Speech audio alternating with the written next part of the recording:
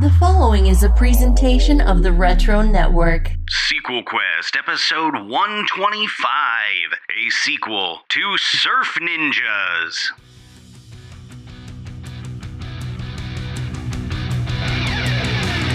Welcome to Sequel Quest, the podcast where Adam, Jeff, and Jeremy invite you on a cinematic journey to create prequels, sequels, and reboots to your favorite movie franchises. Joined by special guests along the way. Sequel Quest is go for launch, so let the adventure begin now.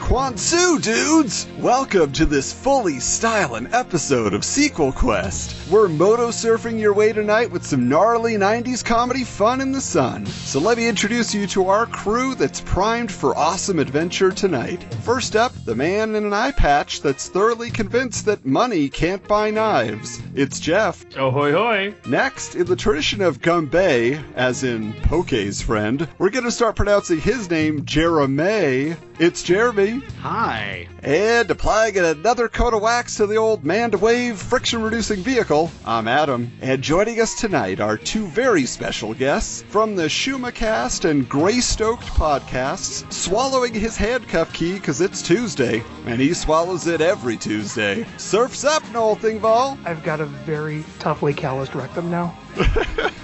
That'll do it to you. And fresh from the beach, with a Game Gear in his hand, the great seer of the Patusan royal family. He still can't find Spain on the map, but that's okay, because all he wants to do is drive. We're stoked to have joining us for this episode of Sequel Quest, none other than Nick Cowan, aka Adam, from Surf Ninjas! Welcome! Hey there, guys. Thanks for having me. You know, we've been communicating back and forth on Twitter. You're always very open to the fans that want to get a little information, so it's wild to have you with us tonight. I personally am a huge fan. I can't speak for my co-host, but I'll go out on a limb and say we would not be doing this movie if you weren't joining us. So thank you, Nick, so much for being here. Absolutely.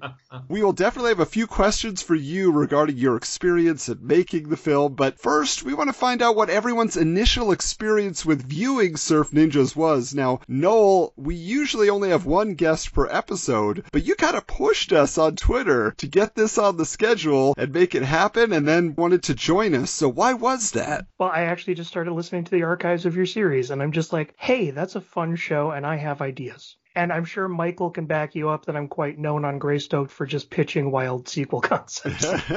Yes, indeed. So tell me a little bit here, Noel, about your experience with Surf Ninjas.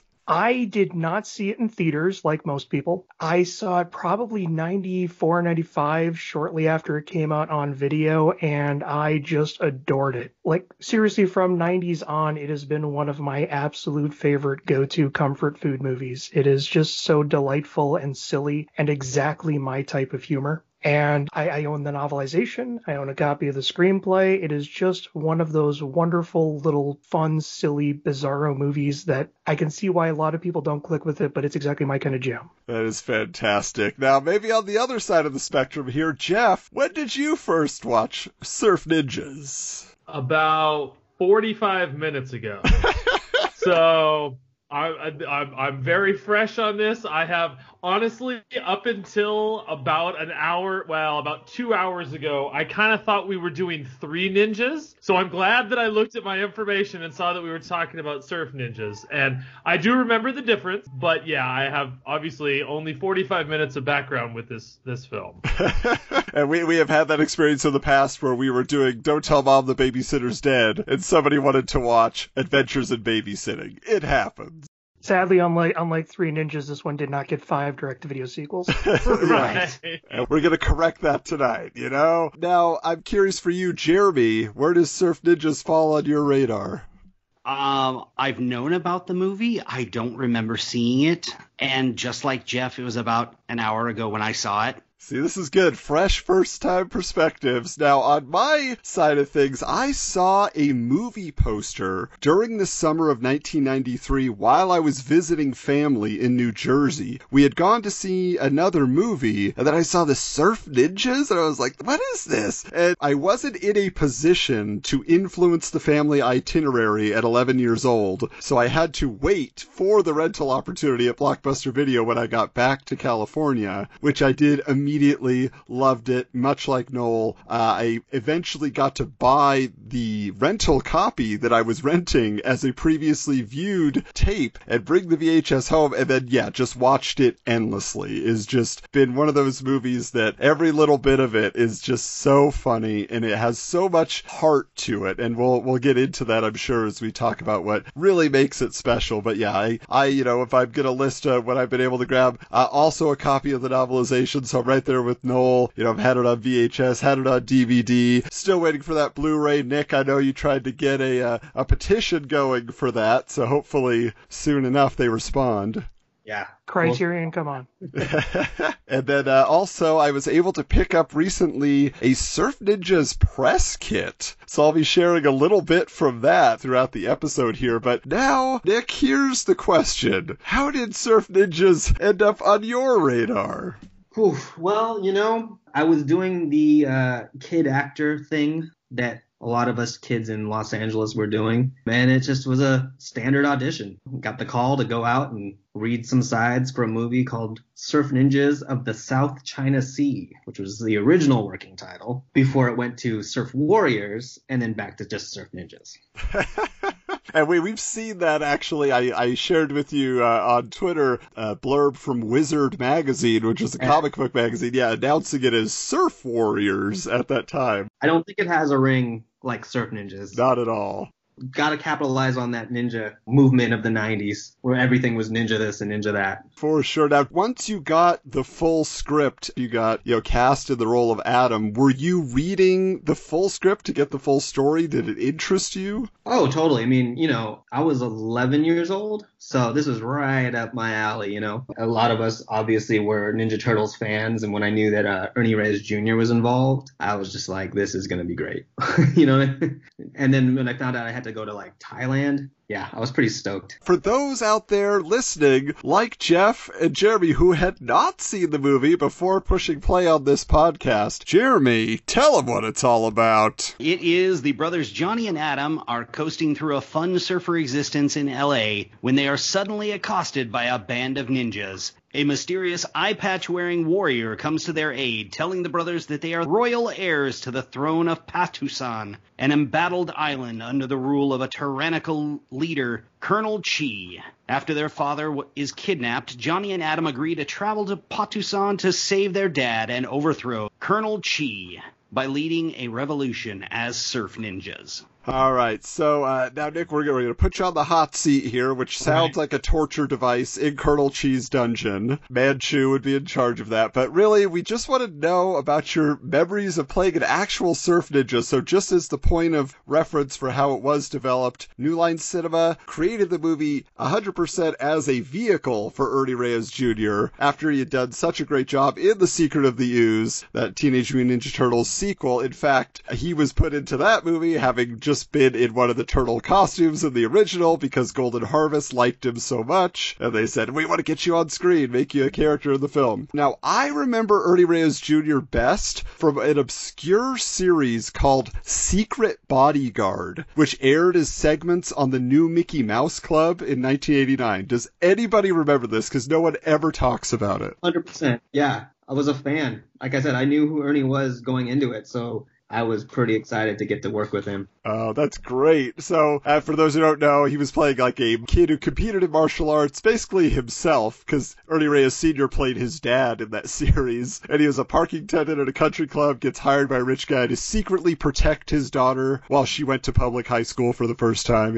All sorts of fun stuff going on there. So, Nick, for you, like I said, you're reading the script and you start realizing, okay, Sega is a very big part of of this production, playing the Game Gear is essential to your role in the film. Were you already a gamer? You know, I had a Game Boy and I had the first NES. I've never really been much of a gamer then or now, but I did come to the auditions with my Game Boy just to kind of help sell, you know, that I could be that kid. And I think it even said Game Boy in the script at the time. I knew that Sega was funding this, so I'm not sure why Game Gear wasn't prominently featured in the first draft, but maybe it was a secret. Maybe it wasn't a new thing. Who knows? Yeah, and the producer there, was it Evzen Kolar? Is that how you say his name, Nick? As far as I can remember, yeah.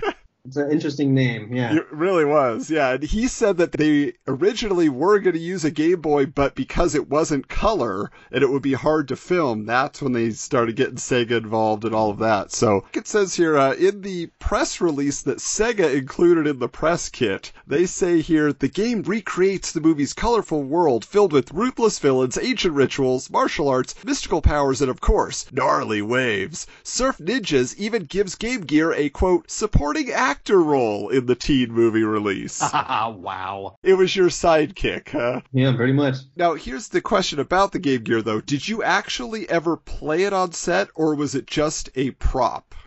Yeah, it was basically just a prop. I think they went in and did the insert shots after we had filmed so that they could make it look like some of the shots that were actually filmed for the screen.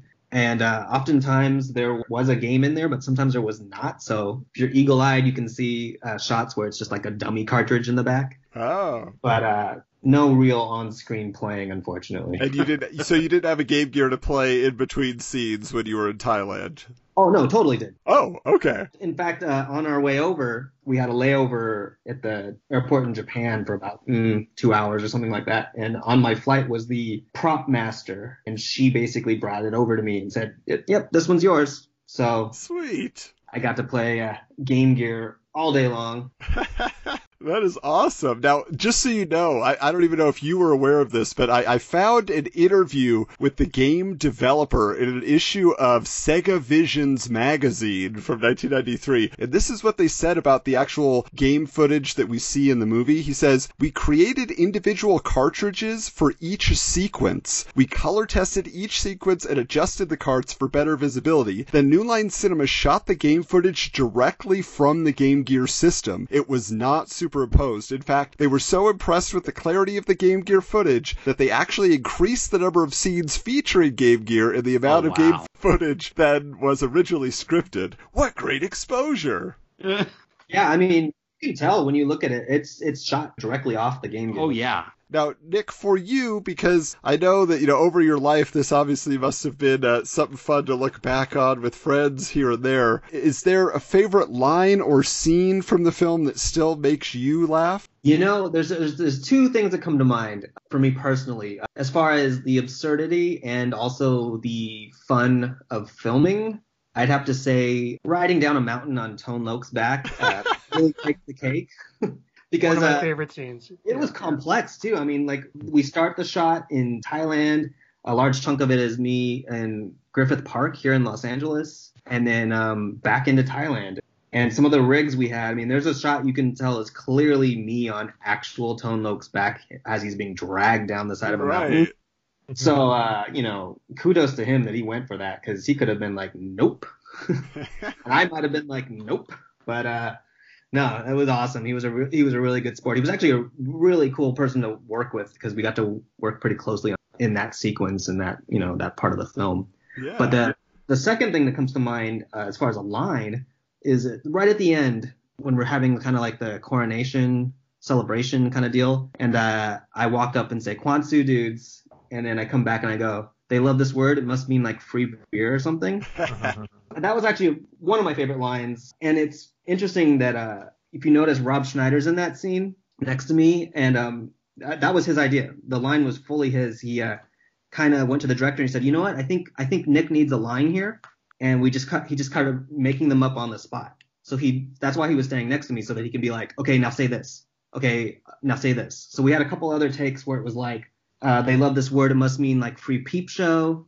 There's a bunch of different things we tried out because he was just on the spot kind of improvising and kind of writing these lines for me right then and there. So I think that's pretty cool.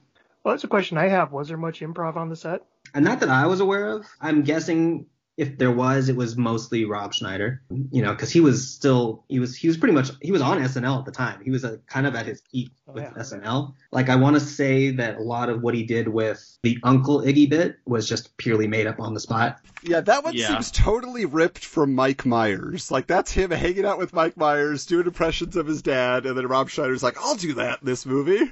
The lines are there. They were written for the script. And they were pretty much, I think he said what was on the page, but as far as the what appears to be almost a Hitler mustache, the Scottish accent, yeah, the wheelchair, and the that whole thing was him just going, oh, what's in the prop truck? Oh, wheelchair, cool. What do you make up? Like, what can I do right now? And it was kind of on the spot, and I don't think any of us knew what we were for until we saw it, and it was just like, oh, well, there it is. Guess that's what we're going with.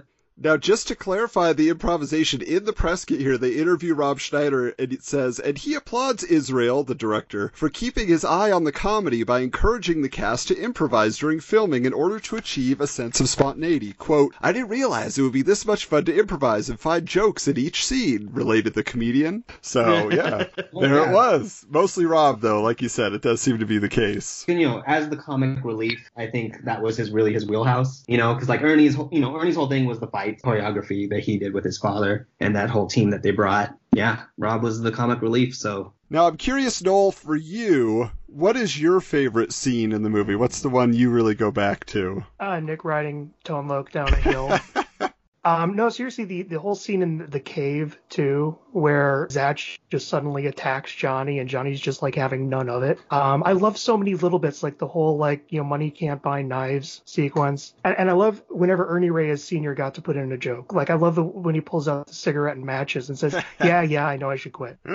Oh, he is fantastic. How about for you guys with the fresh perspective here? You just watched it. What had you chuckling, Jeff? Chuckling. I mean, I'm in the same way. I like the cave sequence. Yeah, it definitely, like, there's something about like a resistant combatant. It's almost like your body is acting without your mind, and I thought that was really impressive. I mean, that was some of my favorite stuff. Is the stunt work, the karate sequences. Like, it was surprisingly good. The fight scenes. Now, interestingly enough, Jeff and Nick, maybe you can mention something about this, but Ernie Reyes Sr. has been interviewed and said that the fight choreography, they only got one take to do all that because so much time was spent by the director just filming the comedy, filming all the dialogue scenes, that when they had a little extra time at the end of the day, okay, go do your fights real quick, and so Ernie Reyes Sr. said, yeah, it was super rush job. We didn't get to do everything we wanted to do just because there wasn't time. Wow, that's news to me. Because a lot of times, if you think about it, I'm not really in those scenes. Yeah.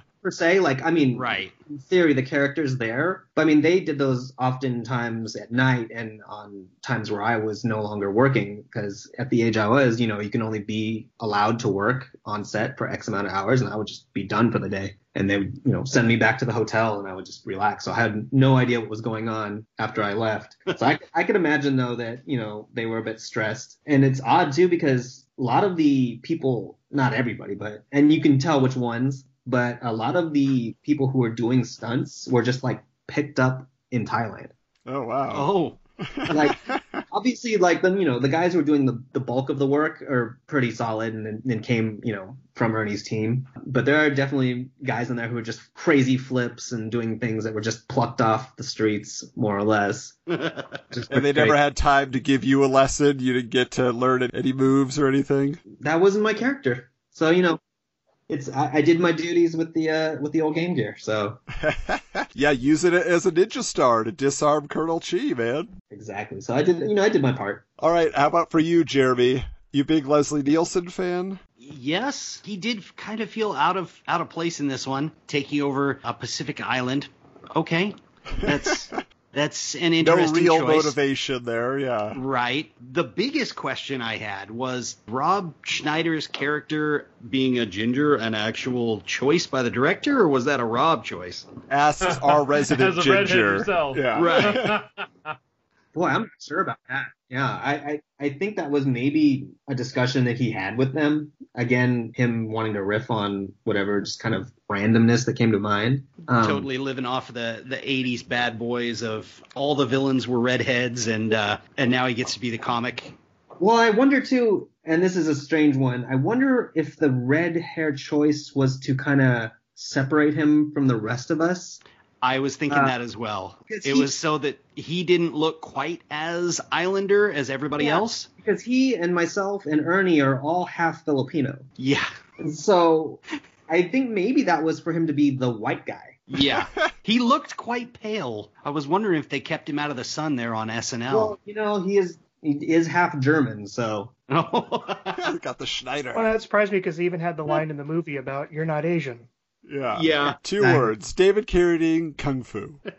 Exactly. Now, I will say for me, I mean, obviously there's so many scenes, but I'm a sucker for like character actors and bit players. So I love, after the Burger Shack gets trashed, just those 2 surfer dudes who walk up. They're like, "Excuse me, are you open?" Yeah, I'm telling you, they got killer shakes here, man. You know the food's good because cops. You know what's crazy that I found out later? One of those guys is the creator of Arrested Development. Oh, wow. Yeah, he looked very familiar, and I saw him on Community. Like, the last season of Community, he plays this character, and I was like, it's that guy! Yeah, so they were actually brought on, I believe they were there doctoring the script with jokes. And they just kind of threw them in there as these random one-offs. But I think they were there to doctor the script, which, you know, kind of foreshadows his comic abilities with, you know, creation of Arrested Development and all that. Yeah, that's great. Now, the part that I've always gone back to over and over again, I love the version of Barbara Ann performed by Johnny at the Assembly for the Baba Ram. And I actually recorded it off of TV on an audio cassette as a kid and just listened to that segment over and over again. Then I bought the soundtrack, hoping it would be on there, but it's the version from the end of the film with the Baba Ram singing in his silly falsetto voice. So I was kind of bummed. I was like, I don't have a clean copy of that version, which I assume is not Ernie singing, but very close. You can imagine it would be. Yeah, exactly. Now, Noel, you mentioned the novelization, so I wanted to talk a little bit about a few of the deleted scenes that are presented in the novelization. Be warned, it's been a decade since I've read it. Okay, well, I just read it this week, so we'll get into it then. But, you know, a couple of years back, How Did This Get Made covered Surf Ninjas, and Nick was there at that live show, and they discussed the novelization, and as a result, it skyrocketed to like $100 on eBay for like 6 months. And so I had to wait patiently until I could get a copy for like $10, you know? See, I was smart. I got a copy 20 years ago. See, yes, you were on top of it. But anyway, so in the novelization, Nick, the Adam character is much more of a little Romeo. Like, he's constantly spouting one-liners to girls he meets, and Johnny is always amazed how smooth he is with the ladies. So was that in the script? Did you guys film any of that? Totally did. Yeah. So there was several sequences in which I just kind of like cheesy pickup line to all these random girls. You know, one at the school, one at while we're surfing, one even at the end during the coronation. We're walking down the red carpet thing, and I pause to talk to this girl, and I say, "Excuse me, miss, you dropped something. My jaw." And if you look closely in the credits, while we're all kind of dancing, you can see me dancing with that girl. So, oh, cool. All on the cutting room floor somewhere. But I think they wanted to kind of leave the romance back to the Johnny and Romay. Yeah, that's interesting. Also, there is a constant use of the word rank, like a slang term, rank, R-A-N-K, that in the movie, it seems like they traded all the uses of rank for psych. So I'm just curious for you, Nick, do you recall having to rehearse or reading in the script the word rank? I don't offhand, but it does sound really familiar. And then on top of that, I believe there's a scene where I do say psych, but it's been dubbed. So I'm guessing I probably said rank. Yeah, it might have been rank. Yeah. I think there was like a couple places where they were trying out slang that just in the end sounded dumb. Or didn't sound authentic. I wonder if they were doing a play on like rank amateur or something. You're probably right, Noel. It's not like they really wanted that to catch on.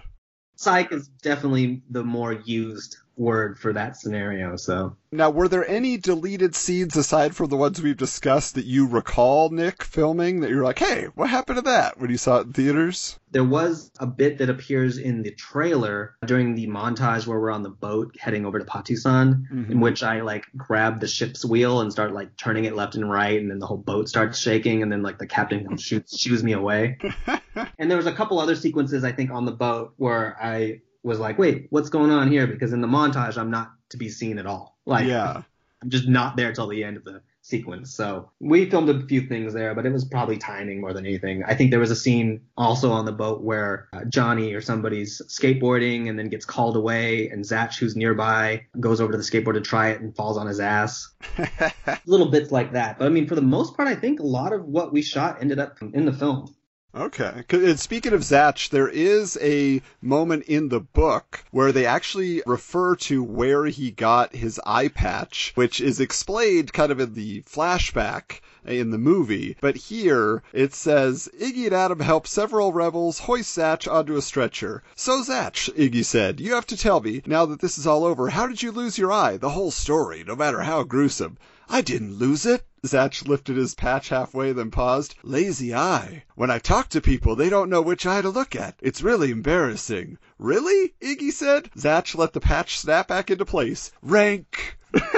So Zatch was messing with Iggy. It sounds oddly familiar. Oh, so okay. Maybe we did film that. It's weird because it's like, you know, this is 25 plus years ago now. Yeah. My memory is a little hazy when certain things are referenced, but when I hear that now, it's just like, oh, just coming right back. So very likely we filmed that. Yeah, there's also a scene at Gumbei's restaurant where Johnny is asked to speak to the assembled Patusani people, and he fakes his way through the speech by opening a bunch of fortune cookies, and he was just reading fortune cookie idioms to people. I don't know if that rings a bell. Yep, that totally filmed that one. Yeah. Okay. Smashing fortune cookies underneath the table the whole time. And then last thing here is that the character of Colonel Chi in the book, there is a much more pronounced tiger motif for Colonel Chi. Like, his soldiers are called tiger ninjas, and you do see, like, when they're attacking the restaurant, like, you do see some of them in the orange tiger stripes and things like that. His robotic hand is referred to as a tiger claw, and then in a full deleted scene, this is actually pretty funny here, because he says, Chi approached him now, carrying an enormous metal helmet. It was shaped like a tiger head, with angry slits for eyes and a set of knife-like fangs. Manchu followed him with admiring eyes. He put it over his head. His eyes barely showed through the slits as he turned to leave. He bumped against the computer console. Then he knocked over a table and a small cart. He stopped in his tracks. Tonight I think I shall leave my tiger head in the car, came his muffled voice, where it will strike fear in the hearts of anyone who passes by. More comedy there. Wow. So, yeah, I mean, as you read that, I can see Leslie Nielsen doing it in my brain. 100%. Yeah. That's totally seems like his style of comedy. But yeah, there's definitely a tiger motif going on. If you look closely at his hand, that does have kind of claws on it. And the tiger head helmet can be seen in the passenger seat of the car near the end when he's driving, shooting like a... Oh, wow. So it's a blink and you'll miss it kind of a deal, but we definitely had that on set. So yeah, pretty much the novelization seems to be following the script to a T. Yeah, for sure. Now, there was a report that Leslie Nielsen stayed in character as Colonel Chi. It was kind of gruff off camera. Do you remember that being the case at all? Were you around him much? I've heard that too, especially over the years, but to be honest, I wasn't really around him at all. His scenes were few and far between and shot either by himself or with Manchu in the cave or like the fight with Ernie. I did approach him for a photo op, so I do have that photo. I kind of feel like he maybe didn't know that I was one of the leads. Like he probably thought I was some kid asking for a photo. You know what I mean? Because for all I know, he had no clue who I was. So that was my interaction. Okay.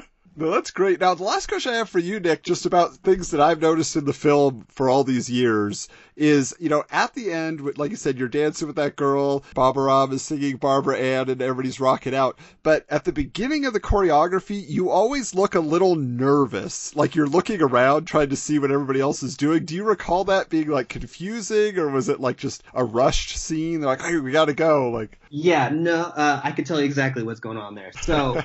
In the scene previous, and we're wearing, you know, our royal garb and our crowns and everything. The crown I was wearing was actually, I believe, like an ancient, not ancient, but like a, you know, a real crown from Thailand, I believe. Oh.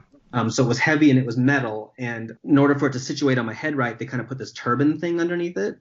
So then when it came time to do the Barbara Ann number and rehearse it and choreograph it, they wanted me to keep the turban on. And I was just like, no.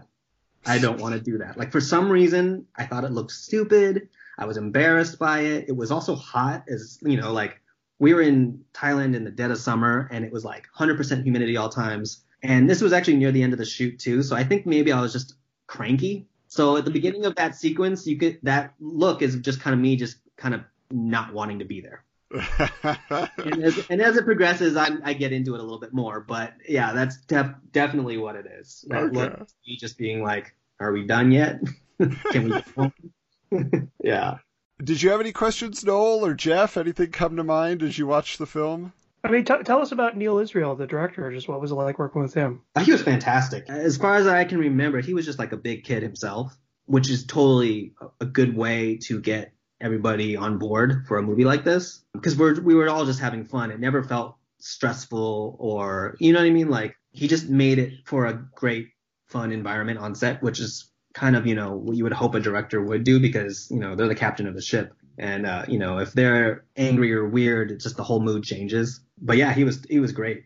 It was real fun to work with. Yeah, and it really obviously comes through. I think that's what everybody relates to about this film in the end. Like, the casting was perfect. Everybody feels like a cohesive unit. You like everybody. And, most of all, I feel like, the movie obviously was carried on Ernie Jr.'s shoulders. And he 100% does it. He is so kind. He just has that you love him no matter what kind of aura to him. And he just seems like, he must be that way in real life as well. Is that your experience, Nick? Yeah, pretty much everybody there. Just, you hear this about like filmmaking a lot, but it was truly a family, especially having to travel, and be this unit that's together at all times. There was times where we were filming in locations where there was just a small hotel in the middle of nowhere. Only place to really eat was in the hotel restaurant. And so, we all got really close and got to know each other. And like, I was the only kid on the set for the most of the time. So they really took me in under their wing and was, I was friends with the people who did the props and the people who did the special effects and the costumers. And, they really just let me kind of have fun on set, going into their trucks and playing with everything. And just, everybody was just super cool. Did you end up keeping any souvenirs from the set or any mementos? Keep a headband or anything like that? If I could have a headband, that would be amazing. I do have one of the patches from the headband. So that's like pretty much it. I only have it because when we were filming the sequence where we're grabbing all like the country people to come fight with us and giving them headbands, when we were done filming that, I found one on the floor. So picked it up, dusted it off, and I've had it ever since. In fact, I know exactly where it is right now. Oh, that's awesome. I'd love to hear that. So after, the movie comes out, everything, and we know what it didn't blow up the box office, but it has certainly grown over the years. Like we say, so many people found it on home video. So many people love it. And it, it just brings a smile to so many faces. Did you hear talk? Was there going to be an animated series? Was there ever talk of a sequel seriously in your mind, or did the box office prevent that? I don't remember a sequel per se, and I am guessing that box office had a lot to do with that. But there were talks about an animated series. In fact, the producer we mentioned earlier, Evgen, I had gone to a screening and he had mentioned it to me that they were in development. And I believe I've seen an article talking about that as well, that like the studio Nelvana was about to work on. I could see that work, yeah. But I'm guessing, again, box office makes a big difference there. But I'm not surprised that they were developing it because like everything that was a movie back then got an animated series. Yeah, and the fact that there was no toy line, all of that is very surprising. There was only the actual video game for the Game Gear, which came out. No, honestly, that's one of the things I think is a shame, that there wasn't really merch for it. There wasn't T-shirts or anything. It's kind of surprising. I think I've heard that it has to do with the fact that at the time New Line Cinema they were changing hands, leadership. So in a way the movie kind of fell through the cracks. It came out, but there wasn't a ton of marketing for it. It's like I think I saw a commercial or two, like maybe once or twice. There was like one billboard I remembered in my town and one bus stop thing and one it was actually on the side of a bus as well. But other than that, I don't think they really, marketed it in a way that would have made it bigger, unfortunately. And they probably were just like, yeah, let's just get this thing out and move on. and not do merch. Yeah, but it's unfortunate that nowadays, obviously, there is a fan base for it. It's only grown in popularity, and I know in our conversations back and forth, and I'm sure people ask you all the time, but, is there going to be a sequel? And, when you look at interviews with Ernie, he says he's up for it. I know you've reached out to Kelly. She's like, yes, I would do it. So it seems like, if the right project came along, and whether it's, Netflix or whoever else wants to produce it, people would definitely be excited to see a Surf Ninjas 2. And so we have you on here because we know that you yourself have thought up a concept for what a sequel to this movie could be. Obviously perfect for our podcast. And so we're so grateful for you sharing that with us here. So Nick, take it away. All right. So the look and feel of this film should evoke a late 80s, early 90s film aesthetic. A mix of Drive and Point Break. Gritty, harsh, high contrast, monochromatic palettes were available with pops of color sprinkled throughout. Streets are wet at night and lots of neon signs. Days are sun-bleached, washed out, high contrast. Shadows are black. Whereas the original Surf Ninjas was slapstick kiddie fare, Surf Ninjas 2 should, on the surface, appear to be a serious action film which takes its foolish plot very seriously. It's self-aware. The audience is in on the gag. The characters are not. The humor comes in small doses sprinkled throughout, and an absurd visual effects action spectacle is revealed abruptly in the final act. Music score should be dark video game. Moody and very synth-heavy. John Carpenter, Laserhawk, The Chromatics, Kavinsky, Stranger Things. All right, so the backstory. After Johnny has dissolved the monarchy and put the Patusani government in the hands of its people, the small third world country went through a period of growth and prosperity in the 20 years that followed, quickly developing into a nation of economic prowess. But over time, the capital city of Tom Kha Kai became overrun by a crime syndicate called the Tiger's Paw, referred to some as the Children of Chi. These are rebels who believed in the ideals of Colonel Chi and who banded together and over time corrupted the city, infiltrating the government and police forces. Something kind of like Gotham City. The people of the city live in fear of the Tiger Paw, bowing to their every whim. The Paw patrol the streets in groups, easily identified by their tiger tattoos and slick 50s greaser-like appearances. Leather jackets, black sunglasses, pompadours. They are basically the Patusani Yakuza. All right, so the movie catches up with present-day Johnny and Adam, who now work for a counter-terrorism unit in Los Angeles. Johnny is a top agent, and Adam is their highest-level technology specialist, analyst, and computer hacker. The unit is run by director Spencer Spence, Tone Loc's character. Iggy was previously working as an undercover agent, harkening back to his love of characters in disguises, such as Uncle Iggy. Romay is now the American diplomat to Patusan, and a liaison to the Prime Minister, who is one of the few Patusani government officials who is not corrupt. The film starts with a prologue saying, 20 years later. The movie cold opens with Johnny and Adam on a covert ops rescue mission to save Iggy, who's been deep undercover and with whom they've lost communication. They bust into a dingy, dilapidated brick apartment building where they eventually find Iggy in a room strapped to a table, nearly incoherent and hooked up to odd, unidentifiable machinery. He's clearly been experimented on and dies in front of the boys. But not before he can tell Johnny he blames him for not rescuing him sooner. Johnny is visibly upset at the loss of his best friend. Then the opening credits. Credits roll over slow-motion shots of surfers at dawn, basically mimicking the original opening, but it's a little bit more stark, a little bit more gritty. It's dawn, it's dark. Guns N' Roses' Paradise City plays during the opening credits, which originally was the song that was supposed to be playing during the opening credits. Oh. We'll get that back in there. So credits end and we see 5 years after. So the two surfers come to shore. We see that it's Johnny and Adam. They fist bump, talk about the morning, dry themselves off. We see them at the LADCT, which is the Los Angeles Division of Counter-Terrorism. The brothers enter the building. They're met by Director Spence. He tells them he wants to brief them about their next assignment. Johnny goes to his office, Adam to his station, which is a bunch of, computer screens, bank of computer screens. Johnny settles in and he gets a call from Romay. She's in Patusan, accompanying the Prime Minister, riding with him in his convoy as they drive to the airport on their way back to Los Angeles for a global conference. But suddenly a bunch of vehicles pull up alongside them and they're attacked. Romay is cut off from Johnny. She and the Prime Minister have hoods thrown over their heads and they're taken into the vans. One of the mercenaries, who has a large tiger tattoo on his neck, picks up the phone and tells Johnny that in order to secure the safety of the Prime Minister and of Romay, he and Adam must personally travel to Patusan and await further demands. So basically they put a small unit together and they travel to Patusan.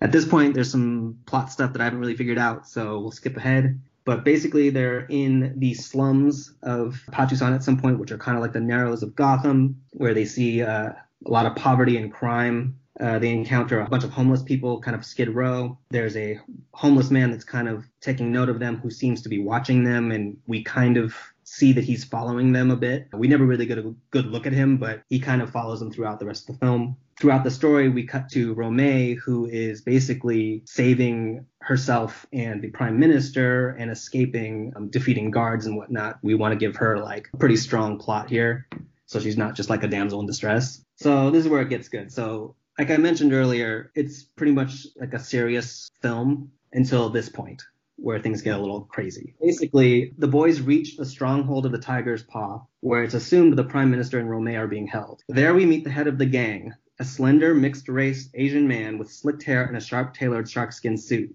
and several fine but noticeable scars on his face. He perches from a loft that overlooks the warehouse-like room. Upon our hero's entrance, he approaches the railing, and with a few snaps of his fingers, he orders that they be attacked by his warriors. This is where the craziness begins. The fights should be outlandish, as if directed by Stephen Chow. Wire work and Street Fighter-style bursts of energy. Johnny easily fights off multiples of brutes with exaggerated Street Fighter-style moves, with energy bursts emitting from his fist, while Adam tries to hack into the fortress's computer/security systems from a panel on the wall. Seeing that the battle becomes more intense, Adam stops his task and focuses on helping his brother. His eyes turn black, and he contributes to the fight by using telekinetic powers to hurl large objects into foes. At one point, even lowering a large section of the ceiling onto a group of attackers heading for Johnny, leaving an open hole to the night sky, to which Johnny gives Adam a look of acknowledgement as if to say, "Thanks, bro." The fight continues. Between Adam hurling large objects all over the place and Johnny kicking some major butt, there's a flurry of activity. Seeing that wave after wave of warriors he is sending are being easily defeated, the evil leader sends a trio of super deadly elite mercenaries to take care of business. They are fearsome, hulking beasts, almost cartoonishly so. Mutated or bio-enhanced maybe? They are very strong with intense fighting powers and weapons of their own. Johnny and Adam are outnumbered here, 3-2, and are taking a beating. Then a flash of lightning and a thunderclap. From the hole in the ceiling, a cross-legged, cloaked being descends from the night sky, electricity emitting off of him and crawling along the walls. It is the homeless man from earlier, who tosses off his ratty cloak to reveal Zatch. His hair is a flowing sea of white, the same color as his eyes, as he is now completely blind. He joins the boys in battle. His moves are simple but efficient, clean, precise, elegant, almost as if he's moving in slow motion. These moves are mixed with bolts of lightning that shoot from his hands almost like a Sith Lord. With Zatch's help, these final goons are defeated, leaving a silence amongst the room of knocked out bodies. A slow clap echoes as the Tiger's Paw leader descends a staircase and steps out of the shadows. He compliments Johnny and Adam on their talents, but cockily assures them that they have not won. With that, Johnny winds up, visibly drawing all the energy and power in the room to him, delivers a mean right hook straight to the criminal mastermind's face. With a mighty force, Johnny throws the punch, but the moment his fist makes contact with cheekbone, we hear a solid-sounding clink, and Johnny is instantly propelled backwards with a visible shockwave, the force with which he punched being completely directed back at him and sending him flying 20 feet. The evil leader is unmoved, but we see a glimmer from the spot where he was hit. Johnny, being attended to by Adam and Zatch, is in pain, but notices a twinkle from the man's face as he squints from across the room. After a moment of wonder, he has a sinking look of realization. A close-up of Johnny as he quietly says no to himself, as we cut to a close-up of the leader, who realizes he has a small tear in his skin where blood drips. He reaches up to touch his wound, pulls away a bit of skin which reveals metal underneath. "Yes," he says, addressing the crew, "it's true. Let me formally introduce myself. My name is Ken Chi." It is here that he tells a flashback about his father, Colonel Chi. I could probably paraphrase this a bit and speed it up, but basically Colonel Chi is a soldier working in Patusan during a war. He falls in love with a woman there who ends up being the queen's sister. They have a forbidden love. They have a son who is hidden away from him while he gains his rule. This kid grows up. He learns the ways of like kind of a warrior out in the jungles and finds out that Colonel Chi, this person they've been talking about, is his father, and he shows up in time just to see Johnny kill him. So we see another angle of him being pushed in the water and being electrocuted. So basically Ken explains that it's due to the death of his father that he's been seeking revenge on Johnny by hurting those dear to him, including Iggy and Romay. Johnny is shocked to hear that this man is also responsible for Iggy's demise and tells him that he will pay for the death of his best friend, to which Ken replies with a confused, "Death? No, Johnny, your friend is not dead." He then smirks evilly, and a shadowy figure drops down in front of Johnny and Adam from the catwalk above. Blood echoing heavy metallic thud, he rises to reveal that he is Iggy, but he is not the Iggy that the boys remember. He's soulless and a deadly killing machine with robotic enhancements. He is this story's Winter Soldier, with a chunky robotic right arm that echoes Colonel Chi's robotic hand, but with the proportions of Hellboy's right hand of doom. I'd like you to meet my right-hand man, says Ken. My father's enhancements were just the beginning, the prototypes I needed to start my own experimentation. Your friend here was the first successful result. I was the next. He removes his jacket and dress shirt to reveal 2 sleek metal arms surrounded by decorative chest tattoos. So this is the final fight. Johnny and Adam and Zach battle Ken and Iggy. Eventually, Iggy is defeated. Johnny continues to fight Ken while Adam helps. Romay ends up on the scene, having saved herself and the Prime Minister. Basically, Johnny wins the fight, and Ken is electrocuted the same way as his father when he delivers a kick that sends him careening into a power generator that makes contact with his 2 metal arms. Johnny is reunited with Romay, and they all mourn Iggy's lifeless body. So, the epilogue is that the bros are back in California at the beach to catch some waves, some much-needed R&R. They have a ceremony for Iggy's ashes, which they float out to sea on a surfboard. Then they head out and start crushing some gnarly waves. But while out there, a band of ninja thugs surf up alongside them. Johnny and Adam exchange glances as if to say, here we go again. Johnny jumps into the air, and we freeze when the credits roll. Yeah! The post-credits scene is they come back from their fight. Their boards are messed up. They're all bleeding and broken. Adam reaches into his bag to see his device has a message that says, you have a new message, which he clicks on, and it reveals a glitchy mess of pixels and digital garbage. There's a digital laugh and a face that kind of appears through the mess. It's kind of hard to make out through the essentially Matrix code looking cyber gunk. The electronic voice speaks, explaining that the heroes are responsible for his demise, not once, but twice. And now comes the real revenge. The face becomes clear, and we see Iggy spelled with a 1. Basically, it's the uploaded brain of Iggy, who has become a computer virus and kind of looks like a modern Max Headroom. His vengeance comes in the form of an AI computer virus with the intention of shutting down all of Los Angeles and eventually the world, kind of like that really bad Johnny Depp movie Transcendence. The boys look on in horror as Iggy laughs maniacally, and we cut to black. So that's my pitch. Wow. Yeah, I mean that. I the whole time I know you mentioned the style up front. I'm imagining like Kung Fury style for this. Yes. Like, yeah, just so over the top and intense, and you're just like, this is great.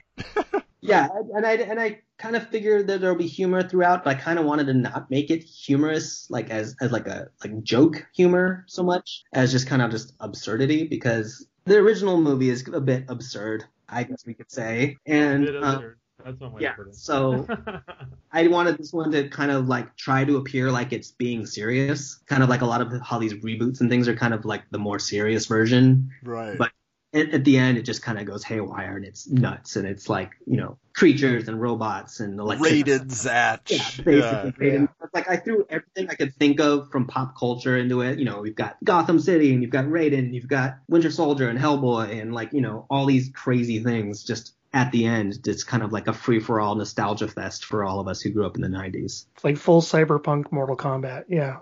Yeah. Totally.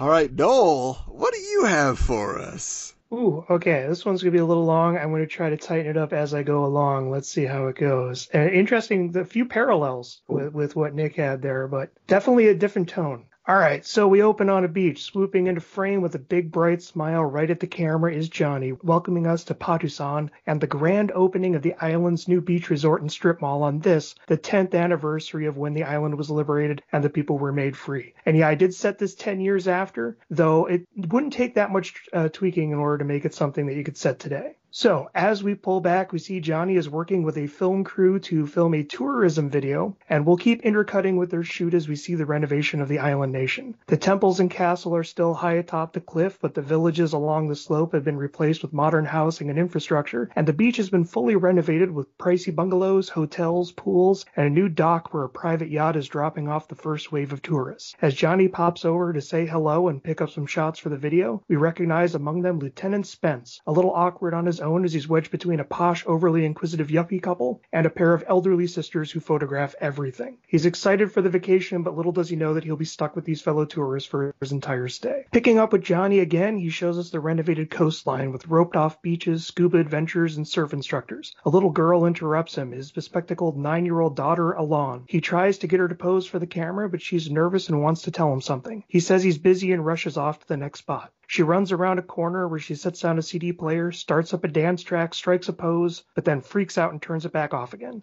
She just stares at the CD player, a bundle of nerves. We'll find out why soon. Johnny next takes us to the open-air strip mall and food court, showing off the various shops and restaurants, and even passes the New Age temple of Iggy, who's become a moderately successful cult guru of juice cleanses and a two-step program built around the words what and if.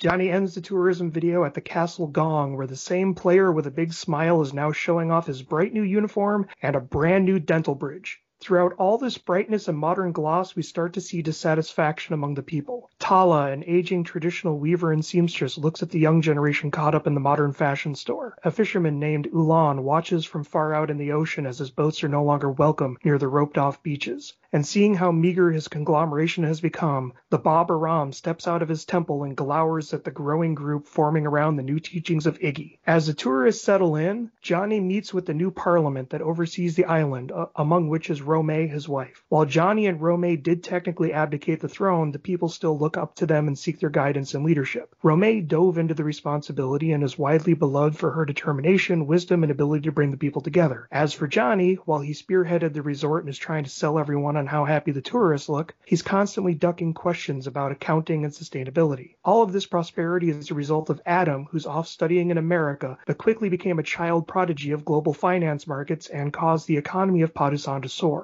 Any questions about money, Johnny ducks by saying he'll reach out to Adam and we'll totally hear something soon. But right now, he has something more important to focus on, planning National Party Night, which is every single Friday. We cut to a dark room where Ulan the fisherman, Tala the seamstress, the Baba Ram, and others raise their concern about the current situation and growing dissatisfaction among the populace. They all agree to bring it up that night at Party Night. As the sun sets and Spence and his tourist team ascend to the castle on a new skyline that runs alongside the endless staircase, Romay helps to dress their daughter Ulan for a ceremonial dance the girl is supposed to perform with her parents. The girl is nervous, saying she's been having difficulty practicing and doesn't want to suck. But Romay tells her to just have fun and wait for her cue. As the party night starts, there's fireworks, glow sticks, beach guitars, and a DJ. Spence tries to find a dance partner but keeps running into the two elderly sisters. Iggy is dishing up his special veggie punch while saying to his shy followers, "But what if you have fun?" As the first song ends, the spotlight goes to the throne room and out come Johnny and Romay, who begin a traditional dance of welcome that suddenly breaks into a techno rave that fires up the whole crowd. As Romay turns back to give Ulan her cue to join, the girl starts to sheepishly enter, but the music suddenly cuts out. Emerging from the confusion, Ulan shouts that he'd like a word with their king. He's backed by the other fishermen, and Tala and her students, and other tailors and farmers, and the Baba Ram and his remaining followers, and even half the ruling parliament. They all want a word with the king. Nervously looking from them to the confused tourists, Johnny says, "Guys, I'm not the king anymore. You rule yourselves." Then why is there a resort we don't want? Why are there strangers on our lands? Why are we now working for their comfort instead of sharing in the prosperity your brother gave us? As the people speak, factions begin to emerge. Those who feel this is a good opportunity to emerge into the world, countered by those who feel the world is invading them. Those who like the new jobs and industry, and those who miss the traditional ways and comforts. Most of all, people want to know why they feel they have to sell themselves when the riches from Adam should be spread among them all. They press Johnny on this. He wants to duck the issue or talk about it in private, but they won't budge. Even Romay starts to back away from him. They're not wrong, Johnny. There's something you're not telling us. Johnny finally fesses up. He hasn't heard from Adam in 3 years. And since then, the money stopped flowing in and the reserves have begun to dry up. Converting the island to a resort is Johnny's last-ditch effort to bring in more cash. Well, why didn't he go and find Adam? Because he sent Zach to do so. But even Zach disappeared.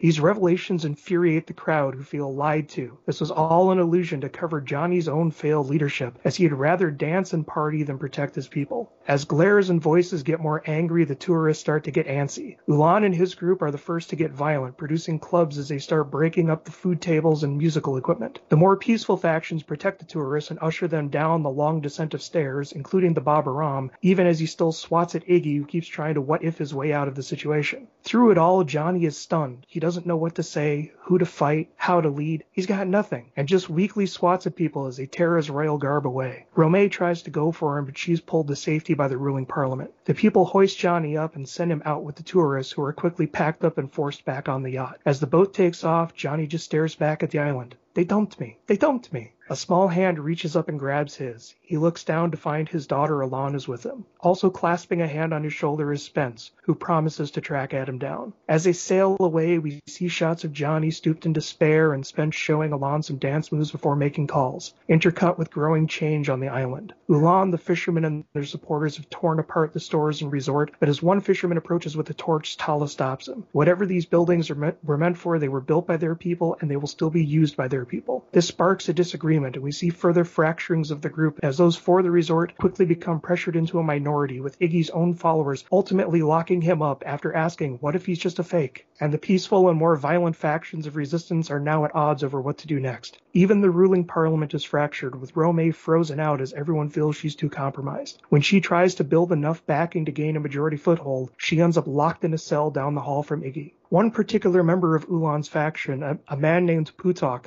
digs a trunk out of his root cellar. Inside is a blue camouflage uniform and an assault rifle. That's right, he was one of the soldiers of the late Colonel Chi. As he starts walking down the streets with his uniform on and gun in hand, the immediate looks of disgust start to turn to fear as other former soldiers decide to dust off the old ways and state that the country was stronger when those with power were in charge and commanded respect with fear. Even Ulan is beginning to have regrets at the movement he's now set forth, as opposing members of the parliament, the Babaram, and others who stand against this new uprising are added to those prison cells. The Babaram is especially displeased because he's now sharing a cell with Iggy. Spence drives up with Johnny and Alon to a house in California where Adam was last known to be residing. It's a fancy house, but there's a boot on the car out front, a recent foreclosure notice on the door, and the grass hasn't been cut for a while. Johnny says goodbye to Spence, who promises to visit again when things settle down. There's still a light on inside, and Johnny enters to find Adam asleep on an air mattress with all the furniture cleared out and sold. He wakes his brother up and demands to know what's going on and why he disappears. Adam says it's because his power stopped working. All of the money, all of the financial success of Patusan was because he used his power as a seer to read and manipulate markets and investments.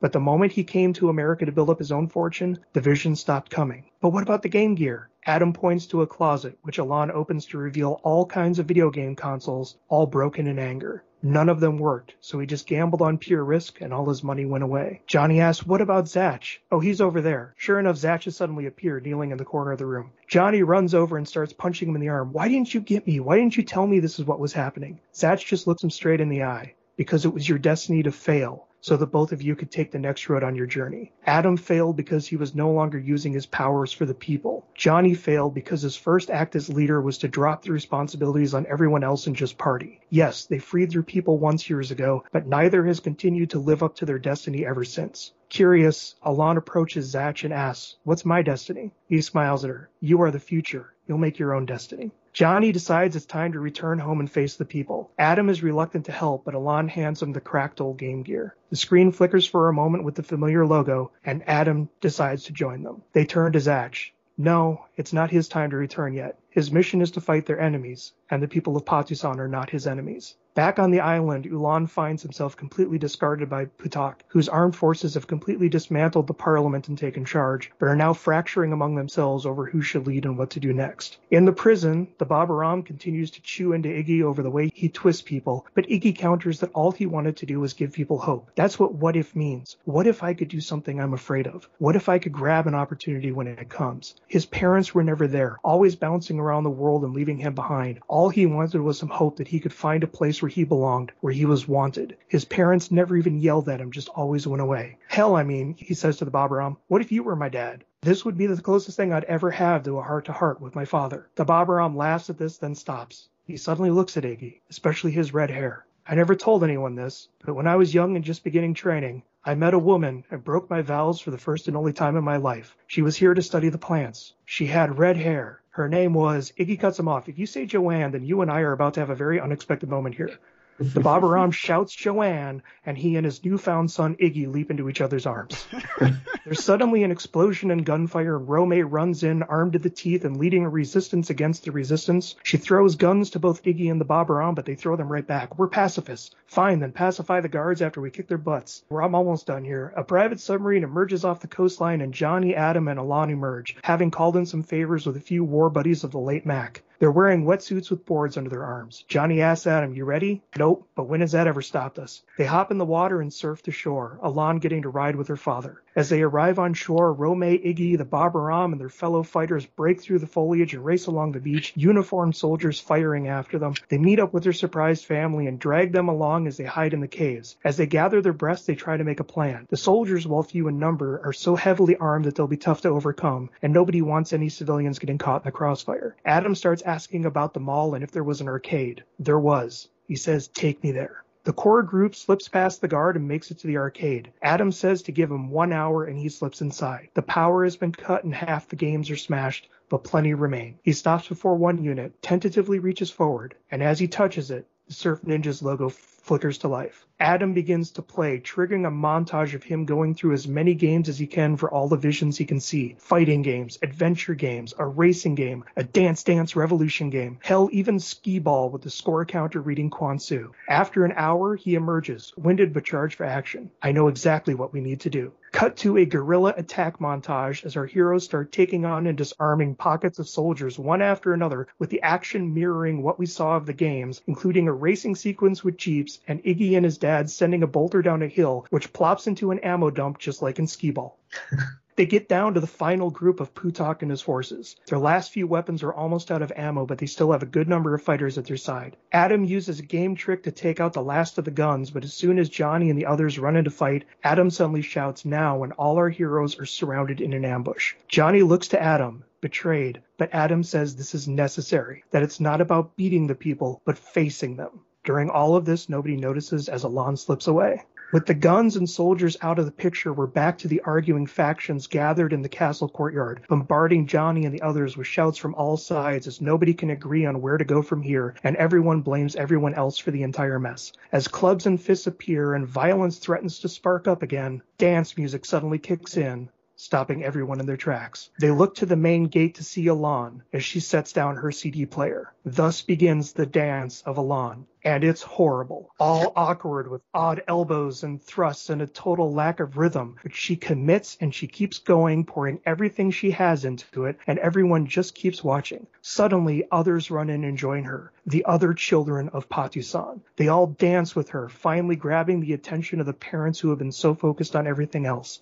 As the dance continues, these parents start to join in. Then one faction, then another. Soon Ulan and Tala are laughing and dancing. Iggy and Babaram hit their high notes as they shimmy. Johnny and Rome join their daughter, and as Adam watches them, he smiles, and we see echoes of the moves that he made on the Dance Dance Revolution machine. The music ends and everyone stops, the joy starting to fade. Johnny steps back up. Yeah, he sucked as a leader. He just wanted to have a good time and didn't take the responsibilities that came with guiding and protecting an entire island of people. He says everyone is wrong about how to fix things because everyone is right about what's wrong. It's right that they need to preserve their traditions and culture. It's right that they need to be a part of the broader world. It's right that everyone deserves to prosper equally. Instead of trying to find compromise and middle ground, let's go the hard route of trying to find a fusion of it all. It'll take a lot of planning and a lot of discussion, but everyone will be in on it this time. This is their island, and they are its people, all of them. Except those dicks, and he points to the guys in the Colonel Chi uniforms. and everyone just kind of nods. That's when the Babaram steps forward, his arm around Iggy. He looks around at all the expectant faces and smiles. What if we try? People begin to nod and smile and clasp hands and pick up the debris. As we cut back to Patusan 6 months later, which has already gotten a financial surge from Adam and is rebuilding itself as a fusion culture, where Talon is teaching her weaving skills online, where the fishermen are again using the beaches but with better targeting due to satellite tracking, so people can also enjoy swimming and surfing around them. Iggy is being decked out in monk robes, which he's uncertain about, but the Babaram is in a Hawaiian shirt and smiling, "What if I retire?" A small ferry arrives with tourists, and it's a much quieter affair as they now tour inns among the populace, and it's more about learning from and experiencing the culture than basking in a resort that's now been turned into a community center. Spence is with the tour group. Unfortunately, so are the yuppie couple and the elderly sisters. And at the castle above it all, Johnny and Rome share a wonderfully terrible dance with their daughter, as National Party Night has now been rebranded as Stay Home and Chill with Your Family Night. The end. That's fantastic.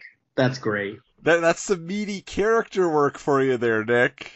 I love it. I'm really proud of Iggy and Babaram in that one. It's good stuff. Little political intrigue. We got all sorts Get of some stuff actual going on. themes in there, yeah. Yeah. It's interesting because I've been trying to find a way to work in a daughter as well, because Ernie's actual daughter is an actress now herself, and is getting a little bit of work here and there, and she's getting some awards, and so would probably make for a fun bit of family, to continue the family line with, Senior being in there and everything. Yeah, no, that'd be fun. Oh, I completely forgot to throw out my title of Surf Ninjas 2, Kwansu Ku. Oh, there we go. Very nice. That's it right there. All right. I have a little pitch here that I ended up trying to keep it in the spirit of the original here. So hopefully there's some good yucks throughout. So I bring you Surf Ninjas 2, Kwansu, dude, exclamation point.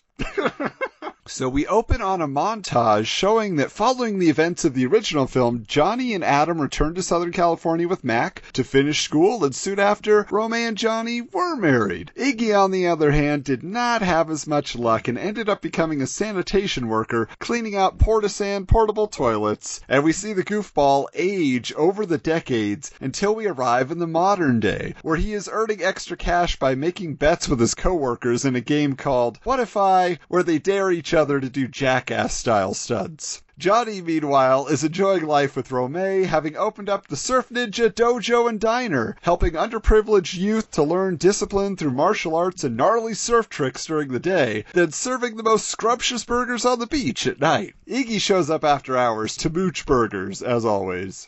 Adam is now a successful professional race car driver who uses his seer abilities to anticipate the moves he needs to make on the track to get ahead, with his Game Gear mounted to the dash like a high-speed GPS. We see him win a race in Spain, which is very ironic, and learn that Adam has used his endorsement deals to open up a chain of Patusani fried chicken restaurants called Colonel Cheese Chicken, with a goofy parody of their former rival as the spokesperson who is always getting beaten up in the commercials, since the slogan is, "This chicken is kickin'."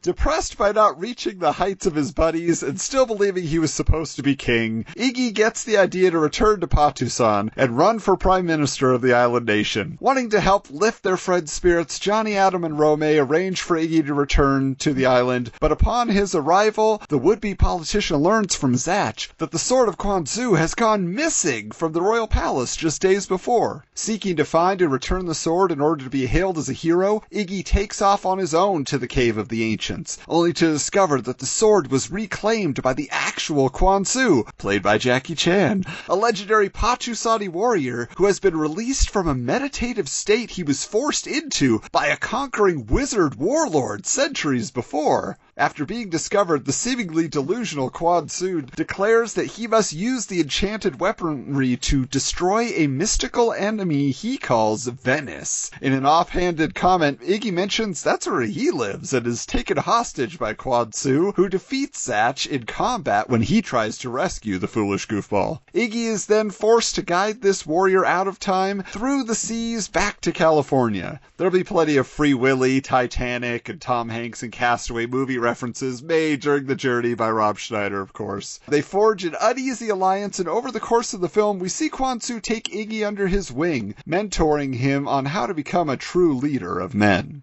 Arriving on land, hijinks ensue as Johnny, Adam, and Romay think Iggy has just teamed up with a crazy man, and Kwanzu is involved in many hilarious comedy bits as he acclimates to the modern world. Ultimately, Kwanzu proves he's the real deal by performing unnaturally awesome martial arts feats during a battle with attacking demon ninja soldiers sent by Venice, who is also real and has been planning a takeover in Los Angeles under the guise of a movie studio executive, played by John Hamm. Ultimately, the gang have to recruit and train an army of local surfers, transforming them into surf ninjas in order to battle Venice and his army of Hollywood stuntmen that he magically transforms into demon ninjas. After a melee, Adam calls in a favor on his cell, then leads the evil hordes away in his racing car as they give chase, ultimately being trapped in a police blockade set up by now Captain Spence. Meanwhile, the combined might of Johnny and Kwanzu is no match for the villain in an impressive fight scene with their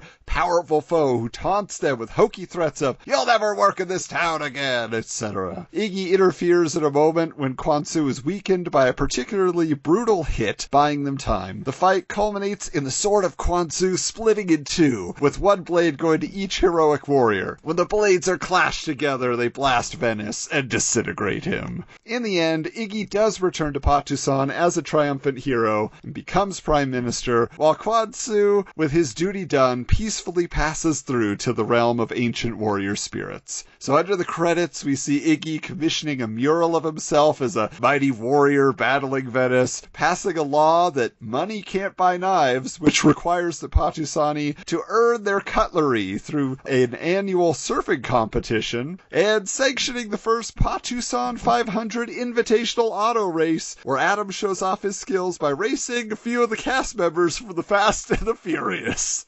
And we cut to black. So great. I like the He-Man sword. Yes, we gotta have the He-Man sword moment. Come on. I love this idea of Quan Tzu being a spirit. Like that's I would have never thought of that, but it's kind of a really fun idea.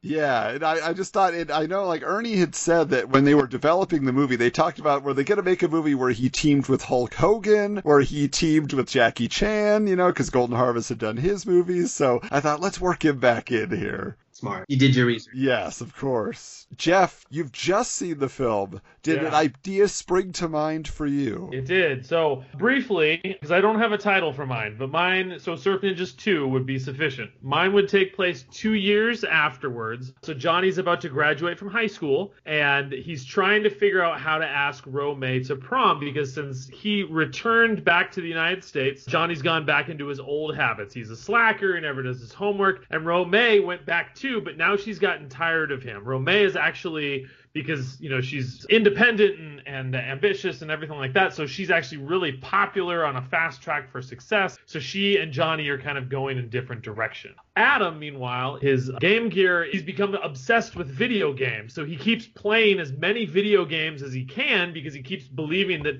his site only works through video games, but none of them, like, he keeps, this must have been no, none of those are actual prophecies. So at this point, Zatch returns and tells Johnny and Adam that there's a prophecy that when the sea turns red, the sun shall return to bring the heart back to the people. But Johnny has no interest in any of those sort of things. He's even lost motivation to surf. He's just lost total confidence, with Ro losing interest in him, and just like, he just kind of mopes around all day. So Iggy figures that he needs to re-inspire Johnny by helping him win Ro back. So he comes with all of these horrible ideas. They do like a whole Cyrano de Bergerac type thing where Iggy is like telling Johnny what to say, but Iggy doesn't know what to say. So all the stuff comes out wrong, and it's just making her more confused, or more like not liking Johnny. So finally it gets to that kind of that cliche moment where Johnny's just like, no, you just have to be honest, man. You just got to be yourself. So he does that, but that doesn't work either. So Adam starts getting suspicious, thinking that maybe Ro has been replaced, like she's acting kind of funny, finds.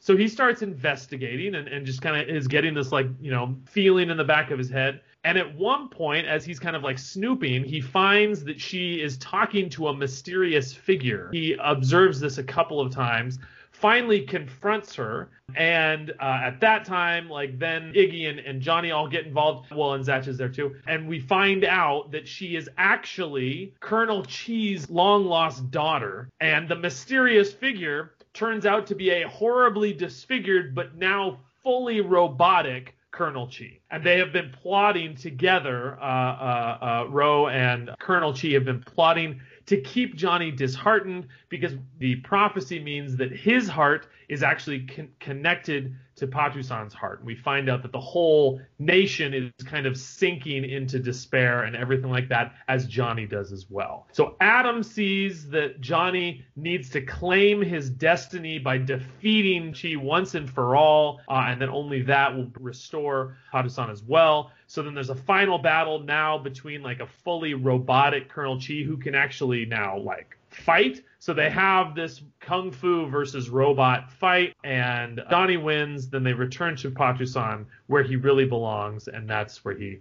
reclaims his destiny to be with his people. Wait, does Ro-Mei grow long adamantium fingernails and attack? What's her fate?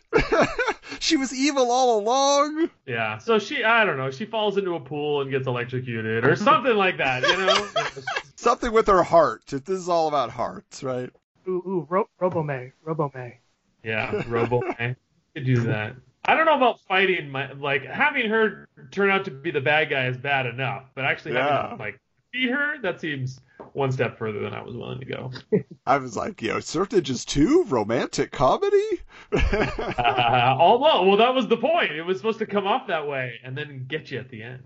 All right. Well, guys, normally on this show we vote for our favorites, but I mean, all of these have a place. One could be a graphic novel, one could be an animated series, one could, you know what I'm saying? Like, they're all good and fantastic. So I don't even think we vote this time around because I so enjoyed every one of these pitches. It was very fun. And so who knows, Nick, when the time comes, we will be sending the good vibes out for a Surf Ninjas 2. We will be excited to see what form it takes. We're just going to mash these all together. Yeah. There's such really cool things in each one, so it's like, I really enjoyed hearing all that. To be fair, I did come up with an idea to mash at least a few things, like, your Raiden Zatch. What if we mixed him with the spirit of Quan Su?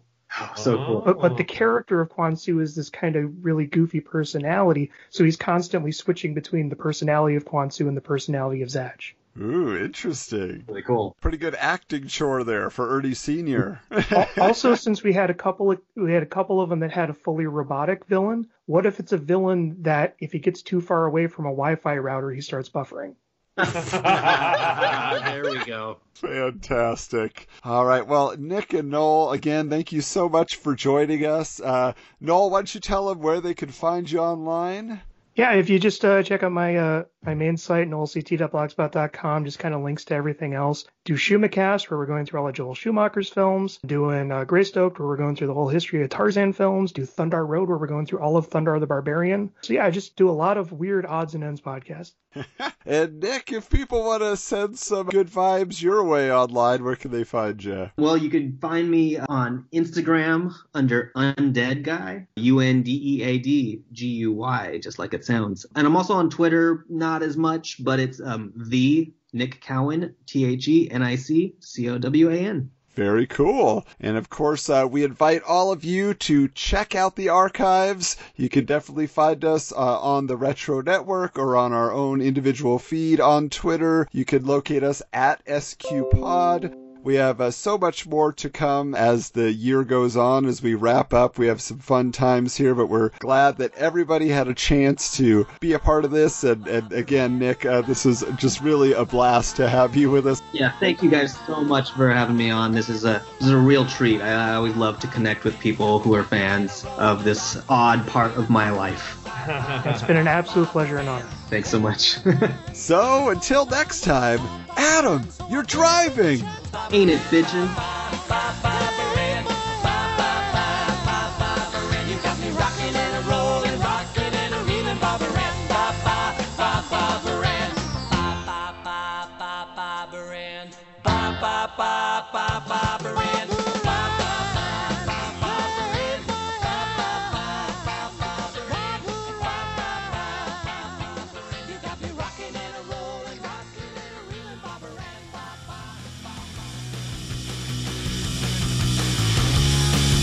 We thank you for listening to this episode of Sequel Quest and invite you to continue the fake movie fun on social media. Submit your ideas for future episodes to sequelquestpod@gmail.com or SQPod on Twitter. The films and characters discussed on Sequel Quest are the property of their respective studios and license holders. No copyright infringement is intended. This has been a presentation of the Retro Network.